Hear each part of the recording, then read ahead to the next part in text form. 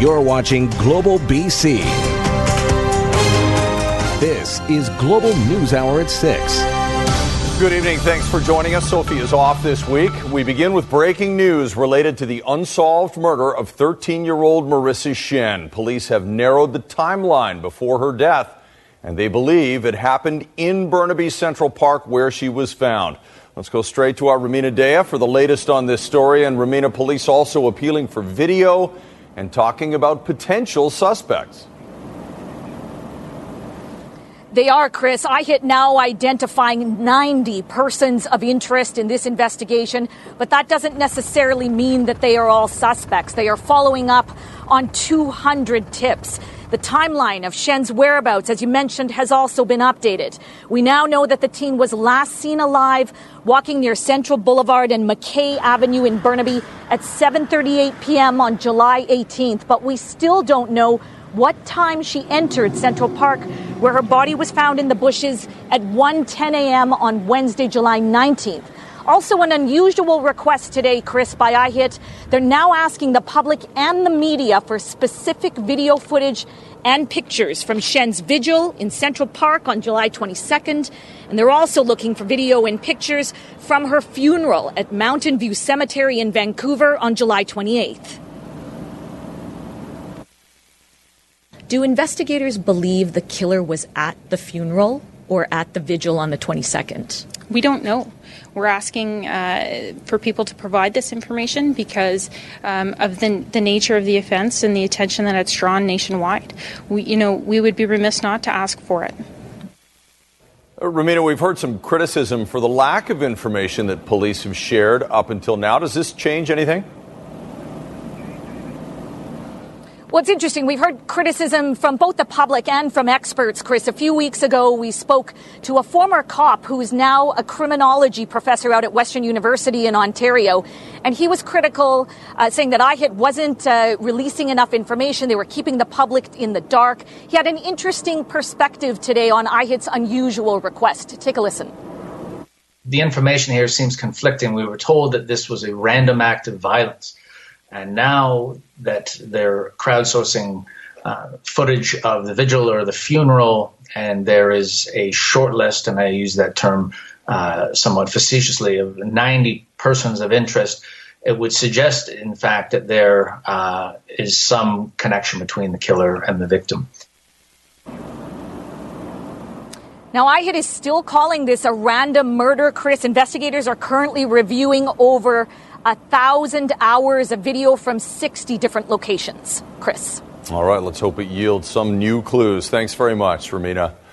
A racist outburst caught on video is going viral tonight. It all unfolded on SkyTrain this week as stunned passengers looked on. Nadia Stewart spoke with the woman who shot one of the videos. And Nadia, explain what happened.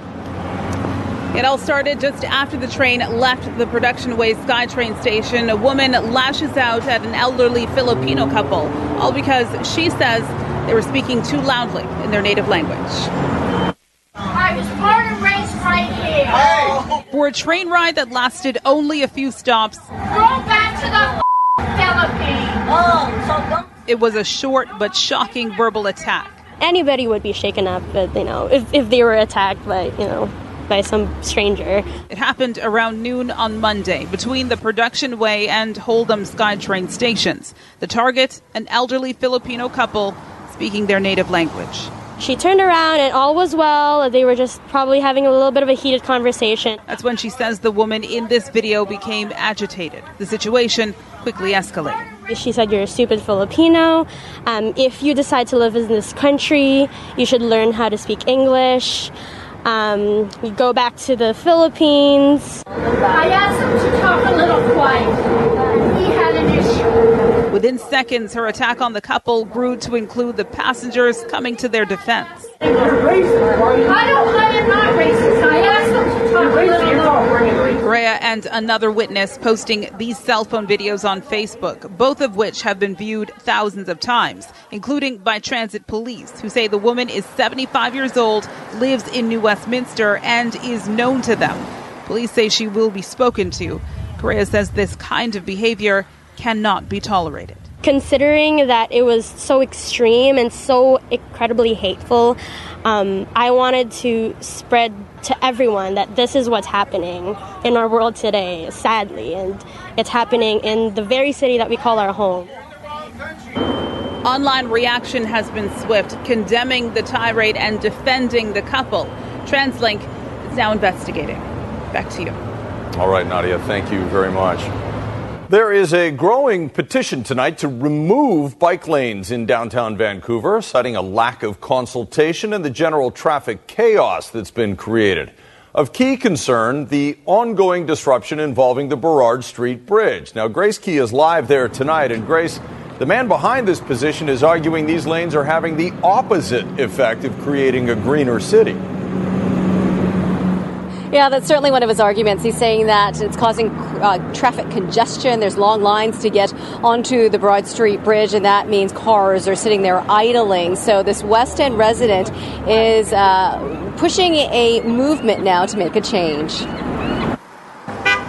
For anyone who's traveled around Burrard Street Bridge in the last few months, you know it can be a true test on your patience. Upgrades to the bridge continue. Lanes are blocked. Trying to make a turn can be a challenge. And then there are the bike lanes. Terrible. Useless. It was far better before. So now that things are a little more segregated, we can all be safer, basically. So what's wrong with that? I think it's safer for the bikers and the drivers. Stefan Illeman is a West End resident who's had enough. He started an online petition that's generated more than 2,300 supporters. He wants not only a complete stop to construction on the Burrard Street Bridge, but he also wants the city to get rid of all the bike lanes throughout Vancouver. The number of bicycles and cyclists, which is, the city says, about 10% of commuters, that doesn't justify it. I mean, a democracy is not supposed to work on 10%. It's supposed to work on 90%. According to the city, the number of cyclists using the bridge since the barriers have been in place has almost doubled.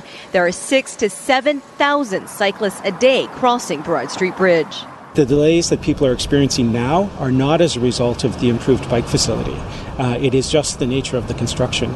Once the construction is complete, people are going to find that to be a very functional intersection and a big improvement over what was there before. Stefan realizes the chances of the bike lanes being removed anytime soon likely won't happen. But that doesn't mean he's giving up. I don't think they will throw in the towel. So we're going to fight, and we're going to bring this issue to the next election. Yeah, so that petition organizer is also part of a group called Restore Vancouver. And as you heard, they certainly do hope to become a political movement and hopefully have their own candidate in the next civic election. Chris? All right, we'll see if that happens. Thank you, Grace. And while on the topic of being green, frustrations tonight over the challenge and cost of obtaining a permit for solar panels in Metro Vancouver. Well, you might think municipalities would make it easy for homeowners to install this green technology. Ted Chernecki explains why many are criticizing a patchwork of regulations, creating too much red tape. Here's a rare sight, solar panels being installed in the first home in New Westminster. And yes, it is 2017. BC is light years behind the rest of the world when it comes to solar, making this homeowner a pioneer. Last month's bill was like $50, right? Even though we have an electric vehicle charging it, and we have 2 3-year-olds and a lot of washer and dryer time, right? Yeah. So we only used up about 450 kilowatts. New Westminster is one of the better municipalities when it comes to bureaucratic red tape. Surrey, on the other hand, is terrible, says an installer we interviewed more than a year ago. So right now I have 2 jobs since December that we started this process that we still cannot get permits for. Nothing has changed. Actually, it's gotten more difficult. Even Alberta this year committed to having 30% of its power produced by renewable energy by 2030. You can see that the solar automaker cells. Tesla is already marketing solar shingles where the whole roof is a panel. The industry here says BC needs to do what California did. Each municipality had to come up with its own rules to begin with. And eventually the state stepped in and made it easy for solar to be installed. And they set up a standard guideline that each municipality had to follow and a standard cost schedule. Installers here say they might have to pay up to $2,000 in fees in Surrey and wait months, where in Langley it's $50 and 1 day's wait. That needs to change, says BC's newly energized Green Party. Solar installations should be mainstream in British Columbia. If it requires provincial legislation to ensure that happens, so be it. And if you think Vancouver is too wet and cloudy for these panels to be effective, you'd be wrong. The technology is advanced to the point they'll produce 60% power, even in the rain. Ted Chernecki, Global News.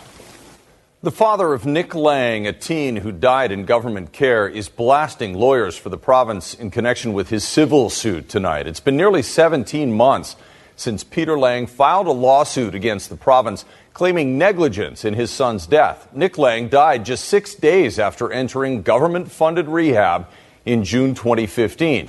Now, Peter Lang has received a letter from the province's lawyer saying that Nick isn't entitled to constitutional rights, essentially because he's dead.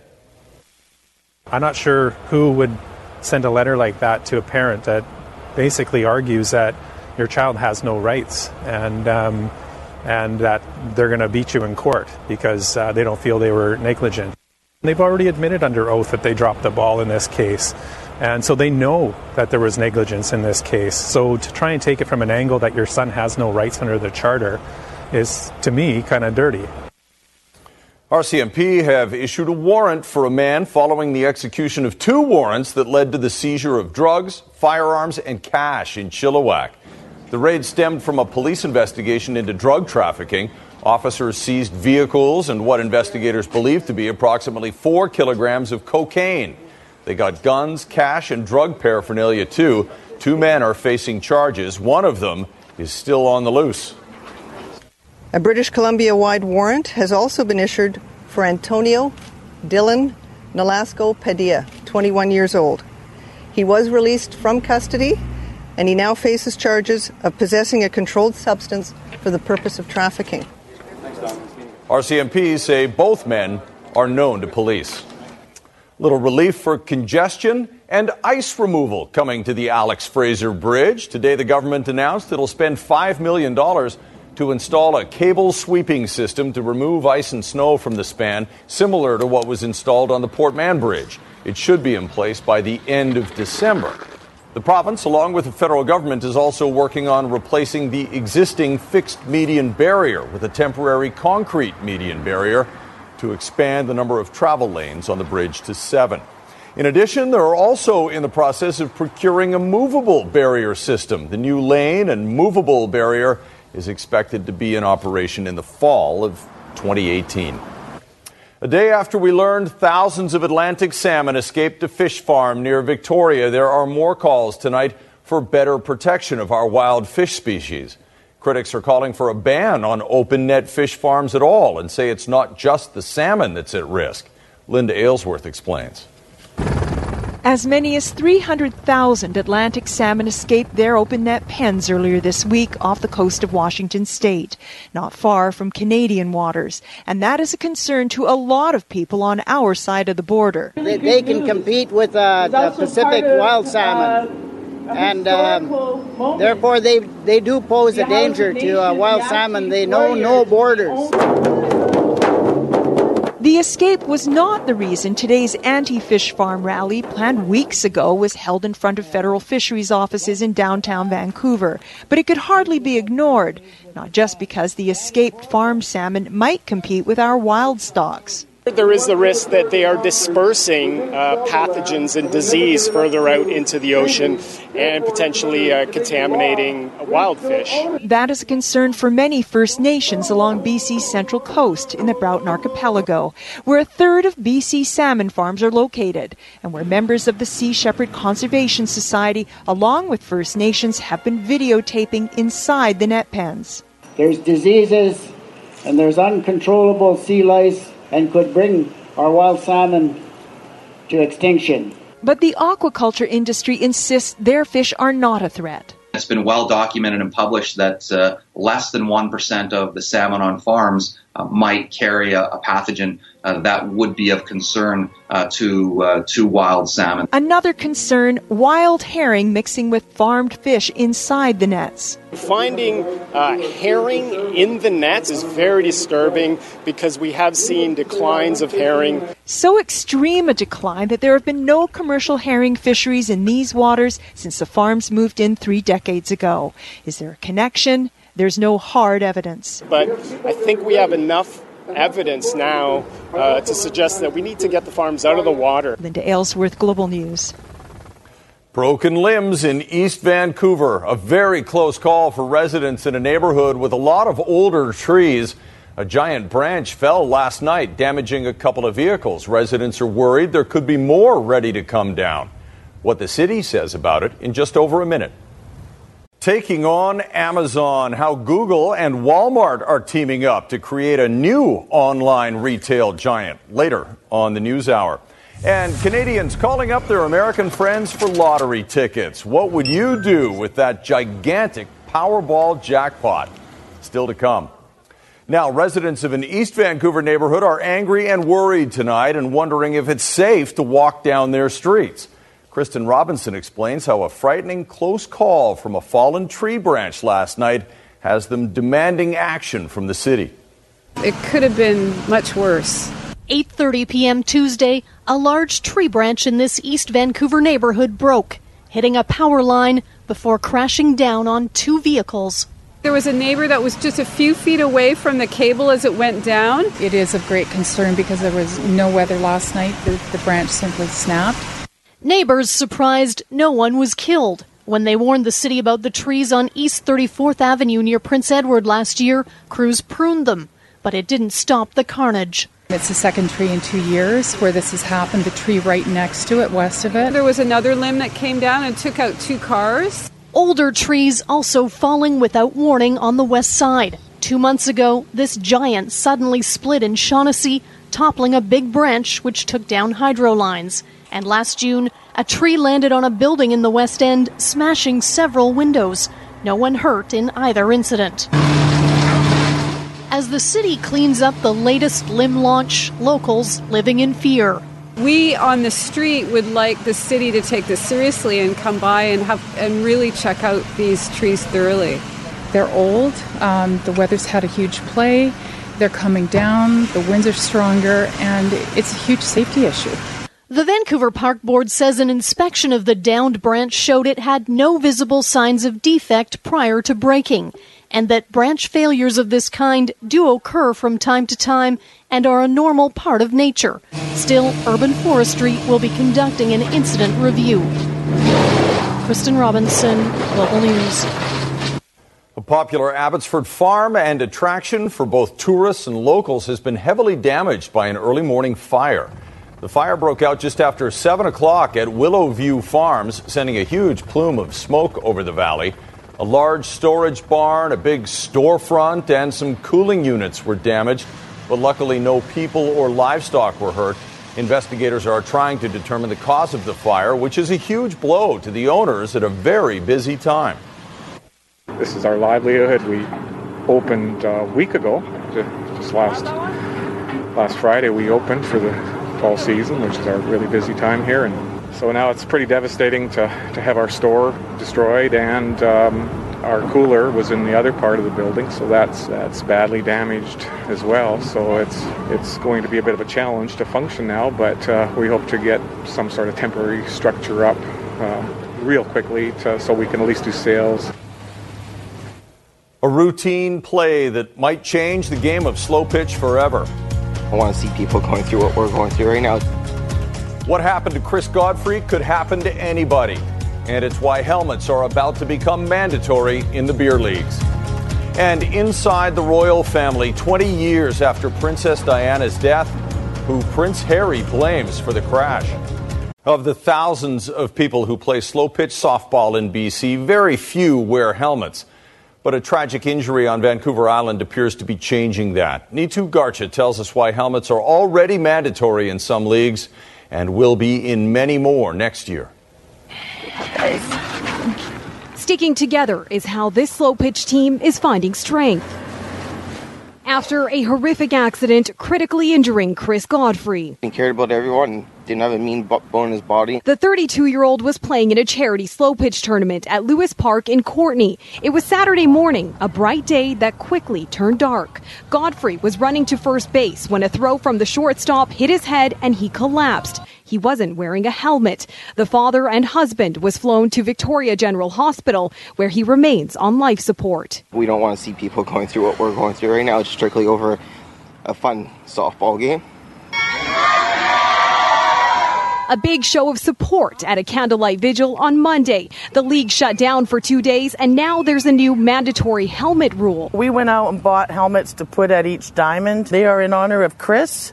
So we have ours on the back of the helmet with his number. The freak accident also sparked action from Campbell River Slow Pitch. It says there was a similar close call in a tournament this year, adding everyone should adopt this rule. South Island leagues agree. The unfortunate tragedy that's happened with Chris is something that we've all had to honestly look at and make up our minds. Godfrey's wife, Amanda, wrote to their Ball family. She said, in part, as I write this, tears fill my eyes while I read all the heart-filled posts about my amazing Chris.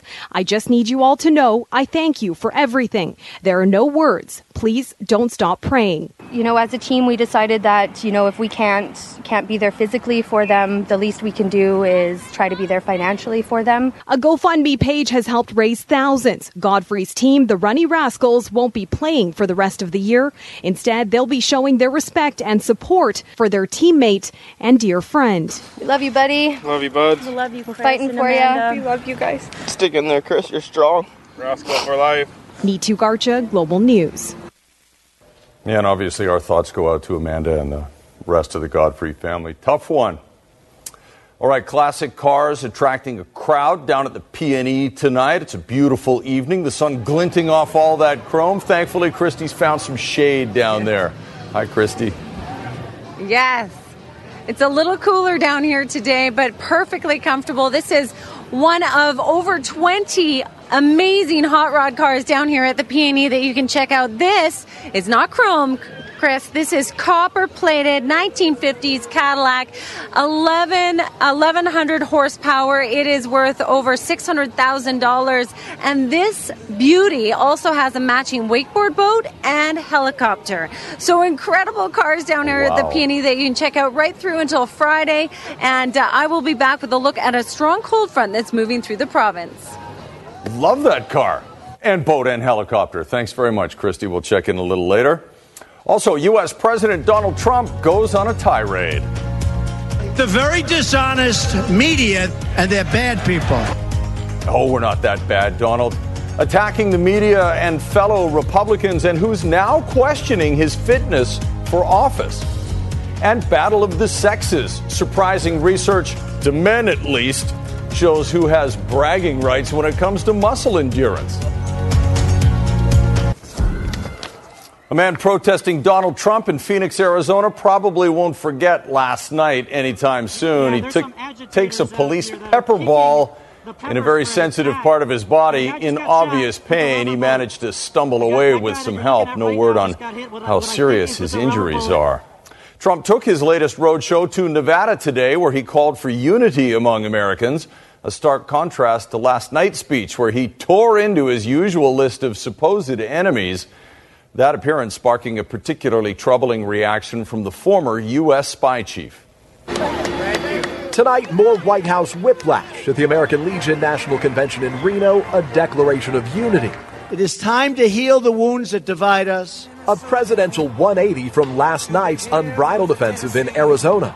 Repeal and replace. Repeatedly taking aim at the media. The very dishonest media, and they're bad people. They don't like our country. I really believe that. President Trump abandoning the discipline displayed just 24 hours earlier, his scripted Afghanistan speech. Instead, accusing the press of misrepresenting his highly criticized response to Charlottesville. They don't want to report that I spoke out forcefully against hatred, bigotry, and violence, and strongly condemned the neo-Nazis, the white supremacists, and the KKK. But Mr. Trump omitted his own most controversial words. Hatred, bigotry, in violence on many sides. On many sides. You also had people that were very fine people on both sides. Former Director of National Intelligence James Clapper, who briefed the president during his transition, now questioning his fitness for office. I worry about, frankly, the access to nuclear codes. On stage, playing to the crowd like an aging rocker, delivering riff after riff, threatening a government shutdown over his border wall. Believe me, if we have to close down our government, we're building that wall. Outside, a wall of resistance, thousands of protesters. Inside, the president even antagonizing members of his own party, like Senator Jeff Flake. Who's weak on borders, weak on crime. House Speaker Paul Ryan tonight, calling for his party to come together. I think it's important that we all stay unified as Republicans to complete our agenda. A retail war worth billions of dollars a year is about to heat up, with Walmart and Google announcing they're teaming up to take on a common enemy, Amazon. At stake, dominance in the exploding sector of voice-activated shopping. In the battle of the retail giants, brick-and-mortar powerhouse Walmart now has an unlikely ally, tech titan Google. Two huge companies teaming up to take on the country's biggest online retailer, Amazon. This partnership keeps Walmart relevant. They've owned the retail space of the past, and this partnership with Google can propel them into the future. This Google-Walmart partnership starts in late September and will focus on voice-activated shopping. Alexa, buy paper towels. The top search result for paper towels is Bounty White. It's an emerging e-commerce trend that uses these high-tech speakers. Alexa, order more dog food. Amazon currently dominates the market with a popular gadget called the Echo. Shoppers can order products simply by speaking. Alexa, order trash liners. I found Glad Trawl trash bags. Would you like to buy it? Yes. Google's answer to the Echo is the Google Home. Hey, Google. It links consumers to Google Express, a virtual shopping mall with more than 40 retailers. Walmart's the first one letting customers link their store accounts to Google so the tech company can examine their shopping history to reorder items faster and get recommendations. Voice ordering is the next frontier, many think, when it comes to ordering, and Walmart wants to make sure that they've put their stake in the ground. For Google, analysts say it's a chance to boost sales for Google Home, which lags behind the Echo. And for consumers, when companies compete, they innovate, and that lowers prices and makes it more convenient for the consumers. Giving shoppers, Alexa. Okay, Google. A voice. Joe Fryer, NBC News. The Google-Walmart collaboration won't be available in Canada at first, but that could change if it succeeds south of the border and if Google Home speakers become more popular in this country. On the tech front, Samsung is jumping back into the smartphone market. This follows last year's battery recall fiasco. The company unveiling its new Galaxy Note 8 with a dual-lens camera and the ability to open 2 apps at once, among other things. It marks a return for the company's flagship smartphone after millions of Note 7s were pulled off the market when some of their batteries caught fire. The new Galaxy 8 will set you back $1,300 without a contract, but you wouldn't really have to worry about that if you win tonight's Powerball lottery. I'm going to rent out a private cruise ship and invite everyone I've ever known in my entire life for the biggest party ever. Thousands of Canadians have been flocking across the border to join Americans in buying a $2 ticket for the $700 million U.S. jackpot. The odds of winning, of course, are astronomical. Just under 1 in 300 million, but that's not stopping the dreamers. The draw takes place at 7:59 our time, just in case you're wondering. Good luck. In health news tonight, a new UBC Okanagan study has some surprising results to some people on the relative strength of the two sexes. Researchers have found that while men are physically stronger than women, generally speaking, women have better endurance during muscle exercises. 8 men and 9 women were asked to flex their foot against sensors as quickly as they could 200 times. They found that while males were faster and more powerful at first, they became more fatigued much faster than females. The researchers say it might be because of the difference in so-called slow twitch muscles between males and females. Maybe it's just toughness. More proof live TV can be very unpredictable. What's she like is now on the desk. a toddler takeover during a lunchtime interview and how the host handled it all. And some Hollywood heavyweights, the new list of top earners and their paychecks.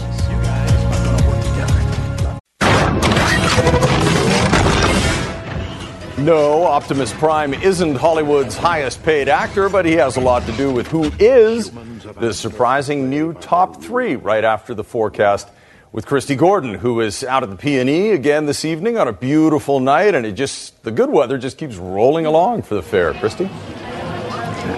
I know. It does mean, of course, dry weather for the interior, but it's great news for the P&E.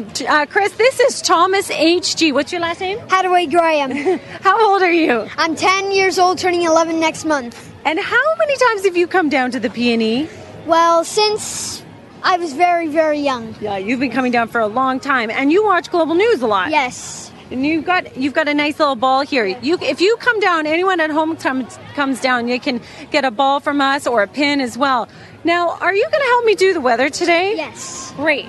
But you also know a little bit about cars, I understand. Yes. What do you know about cars? Well, I know some of them are very fast and they are very good, and some of them are very rare to get these days. That's right. You do know a lot about cars. That's awesome. Okay, so let's get right into the weather forecast. It is a whole bunch cooler than it was yesterday, isn't it? Yeah. Definitely. So temperatures today, without the relative humidity as high yesterday, those are your temperatures. 26 was the high in Langley, though, but much cooler. I mean, feels like at 34 degrees yesterday. Now, when we look at the satellite image, there's still a severe thunderstorm warning or watch in effect right now. We're just tracking a few thunderstorms, but the good news is it is bringing in a few scattered showers because of a cold front that's swinging through the province, and that's why we saw the temperature drop in the last 24 hours. But in behind it, we do have a low pressure or an upper level low that's going to bring in potentially 15 millimeters of rain through some of the areas where we need that rain. It's not going to be widespread, but we're hoping for some pockets of good precipitation in the next 24 hours. Here's a look at your forecast across the north. Thomas, what do you see there? I see that in Sandpit, it's 17, Sandspit. That's right. It's 17 degrees. All right, now I'll do the southern BC across the southern parts of the province. So the precipitation really is only going to head as far south as Williams Lake. It's a slight chance in 3 Kamloops, but anywhere further south, we just have a chance of a thunderstorm, but really not much precipitation. There is a slight chance of a shower across the south coast, in particular near the North Shore Mountains and out in the Fraser Valley. That takes us into tomorrow, but otherwise dry conditions through much of the day tomorrow. And look at that 5-day forecast. What do you think, Thomas? Unbelievable. With that. Yeah, that's amazing. That is amazing. I agree. Chick Jeremy is celebrating a 100th birthday today, and our weather window for tonight is a great shot from, that is, because it's We Love Water Wednesday. Christine Usselman sent us this. This is Nathan and Brody, and they're watering their garden with some water from their old earthquake kit instead of putting it down the drain. So a great way to not waste water. You can get more water-saving ideas from welovewater.ca. Thanks so much, Thomas, for your help today. Yes, thank you so much. All right, Chris, we'll throw it back to you now. All right, you, good Chris. kid. Love his enthusiasm and love for cars, obviously. Thanks a lot, Christy. Well, Forbes is out with its annual list of highest paid actors, and you might be surprised with the top 3. Then again, they're pretty famous, so maybe not. Topping the list, Mark Wahlberg. Well, he hasn't had any critically acclaimed blockbusters. Wahlberg has taken on a high volume of roles, earning $68 million over the last 12 months.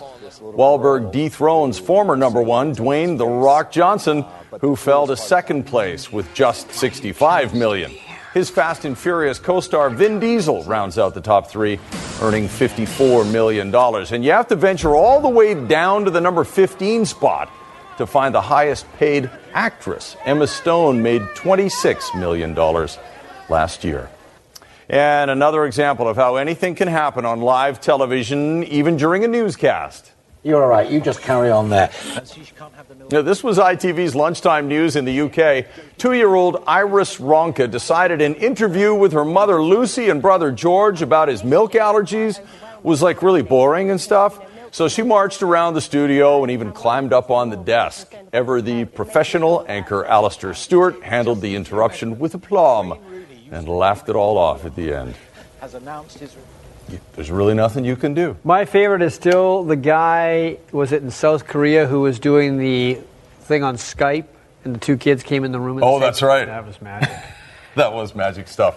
Okay. Let's hope for some magic for the Whitecaps tonight. Big game tonight. Seattle's in town. It's a derby, as they like to say in football of that variety. Now football in the other variety. Why hasn't Chris Rainey had many happy returns this year? I don't know what's going on, but it's going to be right this week. I guarantee you that one.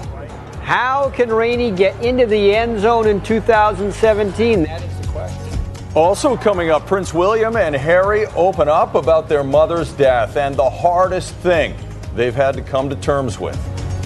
Imagine the roof's going to be open at BC Place tonight. And it'll be probably a full house, I'm guessing. And people from Seattle will be coming in as well. Those Good fans atmosphere. driving up the I-5. It's always a good, even going back to the old NASL days, back at Empire Stadium, a Seattle-Vancouver game was always great. And tonight there will be one at BC Place. It's a busy week for the Caps. Saturday they're in Orlando. Tonight's game against the champions, yes, the Sounders are the defending champs. Just like last year, Seattle didn't start great, and then they started getting their act together around now. Seattle comes into this game in their last 6 wins and a tie. They've moved in the first in the West. The last time they played Vancouver, though, was way back in April, and the Caps won that game 2-1 when Freddie Montero, the former Sounder, was a hero for Vancouver. And, of course, the Caps are coming off a win in their last game, so this one should be good. We got a lot of respect. I got a lot of respect for Seattle. We know that they are our rivals. I'm sure when the whistle goes, we'll be arguing, shouting, complaining. But it's going to be a good game. You know, they're a good team. We know we're a good team. We're both in form. Speaking of in form, the team that Seattle beat last year for the championship, TFC, best team in soccer in this part of the world, and one of the reasons, that guy right there, Giovinco. Beautiful goal against Philadelphia tonight to give Toronto a 1-0 lead just 10 minutes in from number 10. And then Nicholas Hasler, 20 minutes later, 2-0 at that point, 3-0 late in the game. It looks like Toronto's going to win another one, this one at home, against Philadelphia. The Canucks did not win the Alex Kerfoot Derby. The son of publicity-shy Whitecaps owner Greg Kerfoot, who ripped it up last year in Harvard, was one of the best players in the NCAA last season, is going to sign with the Colorado Avalanche. Instead, the Canucks were on his short list, but maybe playing at home might have been a little too much pressure, and he has gone to Denver. So, is Saturday's game in Ottawa for the BC Lions the game that Chris Rainey finally gets past everyone and scores either a punt or kick return touchdown? The Lions have struggled this year with allowing too many sacks and turning the ball over too much. They've also not been able to open up the holes for Chris Rainey to run through. When they do, wins will come much easier. Yes, sir. Showtime. Showtime has been more like nap time for Chris Rainey, as the BC Lions return game has been put to bed by the opposition this season. Rainey's longest punt return has been 35 yards, and he's yet to break a kickoff or punt return for a touchdown this year. Every arm return we get this year is one man. One man every time watching the film, we're like, man, that one guy. So we fix that, we all good. Chris Rainey now bursting outside. Look out now. Rainey's got some room. He can fly. Goodbye. A year ago, Rainey returned a pair of punts to the house. This year, he hasn't had a sniff of the end zone. This from a guy who's quick, elusive, dangerous, and a threat to put 6 points up on the board every time the ball is kicked his way. So what gives?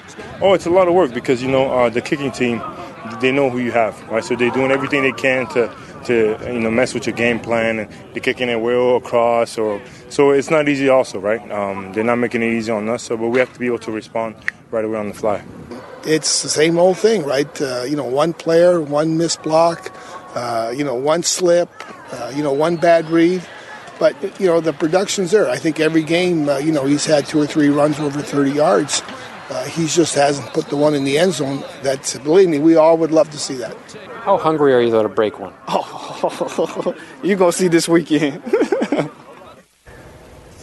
All right, Canada, White Rock, South Surrey against Japan today. Win this game and Canada goes to the Final Four. But Japan is never easy. Although Canada did beat Japan last year.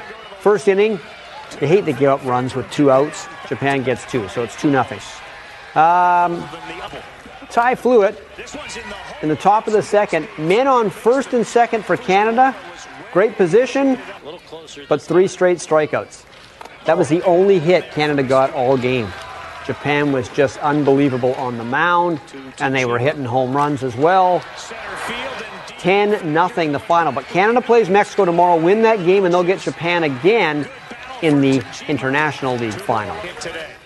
Floyd Mayweather is one of the greatest defensive fighters ever, and that's why he's such a heavy favorite to beat rookie boxer Conor McGregor of mixed martial arts fame on Saturday in Vegas. But while defense wins championships, it's boring.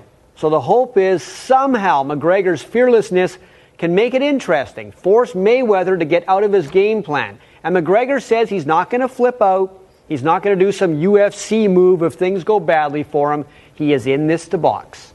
Taking the Marquess of Queensberry rules very seriously, and I will go out and I will perform. I'm not going to look to implement anything. I'm going to outbox this man at his own game. And when it's all said and done, you know what? I'm going to feel a little bit sad, because you should have all kept your mouth shut.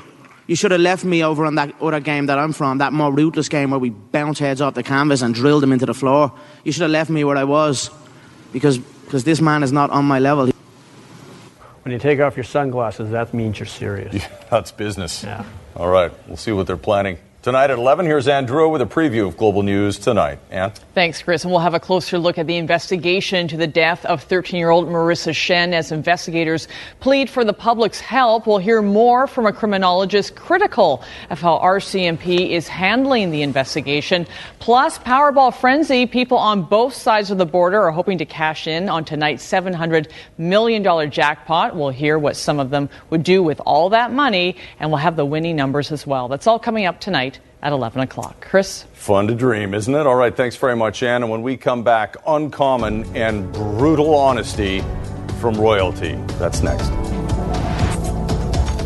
Well, in some of his most blunt comments yet, Prince Harry is tearing into the paparazzi who chased his mother on the day she died. His older brother talking about honoring her legacy with the way he lives his life. Both interviews in a new documentary that will air this Sunday. 20 years after his mother's tragic death, an angry Prince Harry points fingers. I think one of the hardest things to come to terms with is the fact that the people that chased her into the tunnel were the same people that were taking photographs of her while she was still dying on the back seat of the car. In the new documentary, Prince Harry not only blamed the paparazzi for the crash that killed his mom, but said they stood by and watched her die. She'd had quite a severe head injury, but she was very much still alive on the back seat. And those people that caused the accident, instead of helping, were taking photographs of her dying on the back seat. And then those photographs made their way back to news desks. Dozens of photographers chased after the car Princess Diana was in just before it lost control inside a Paris tunnel 20 years ago. Part of the problem in Paris was this desire by the gathering media circus for a picture. Nearing the anniversary of Diana's death, the what-ifs still persist. It'll either make or break you, and I wouldn't let it break me. Prince William simply called it the hardest moment of his life. I wanted her to be proud of the person I would become. I didn't want her worried, or her legacy to be that, William or Harry were completely and utterly devastated by it. William and Harry said they specifically waited for the 20th anniversary to speak so publicly about their mother's death.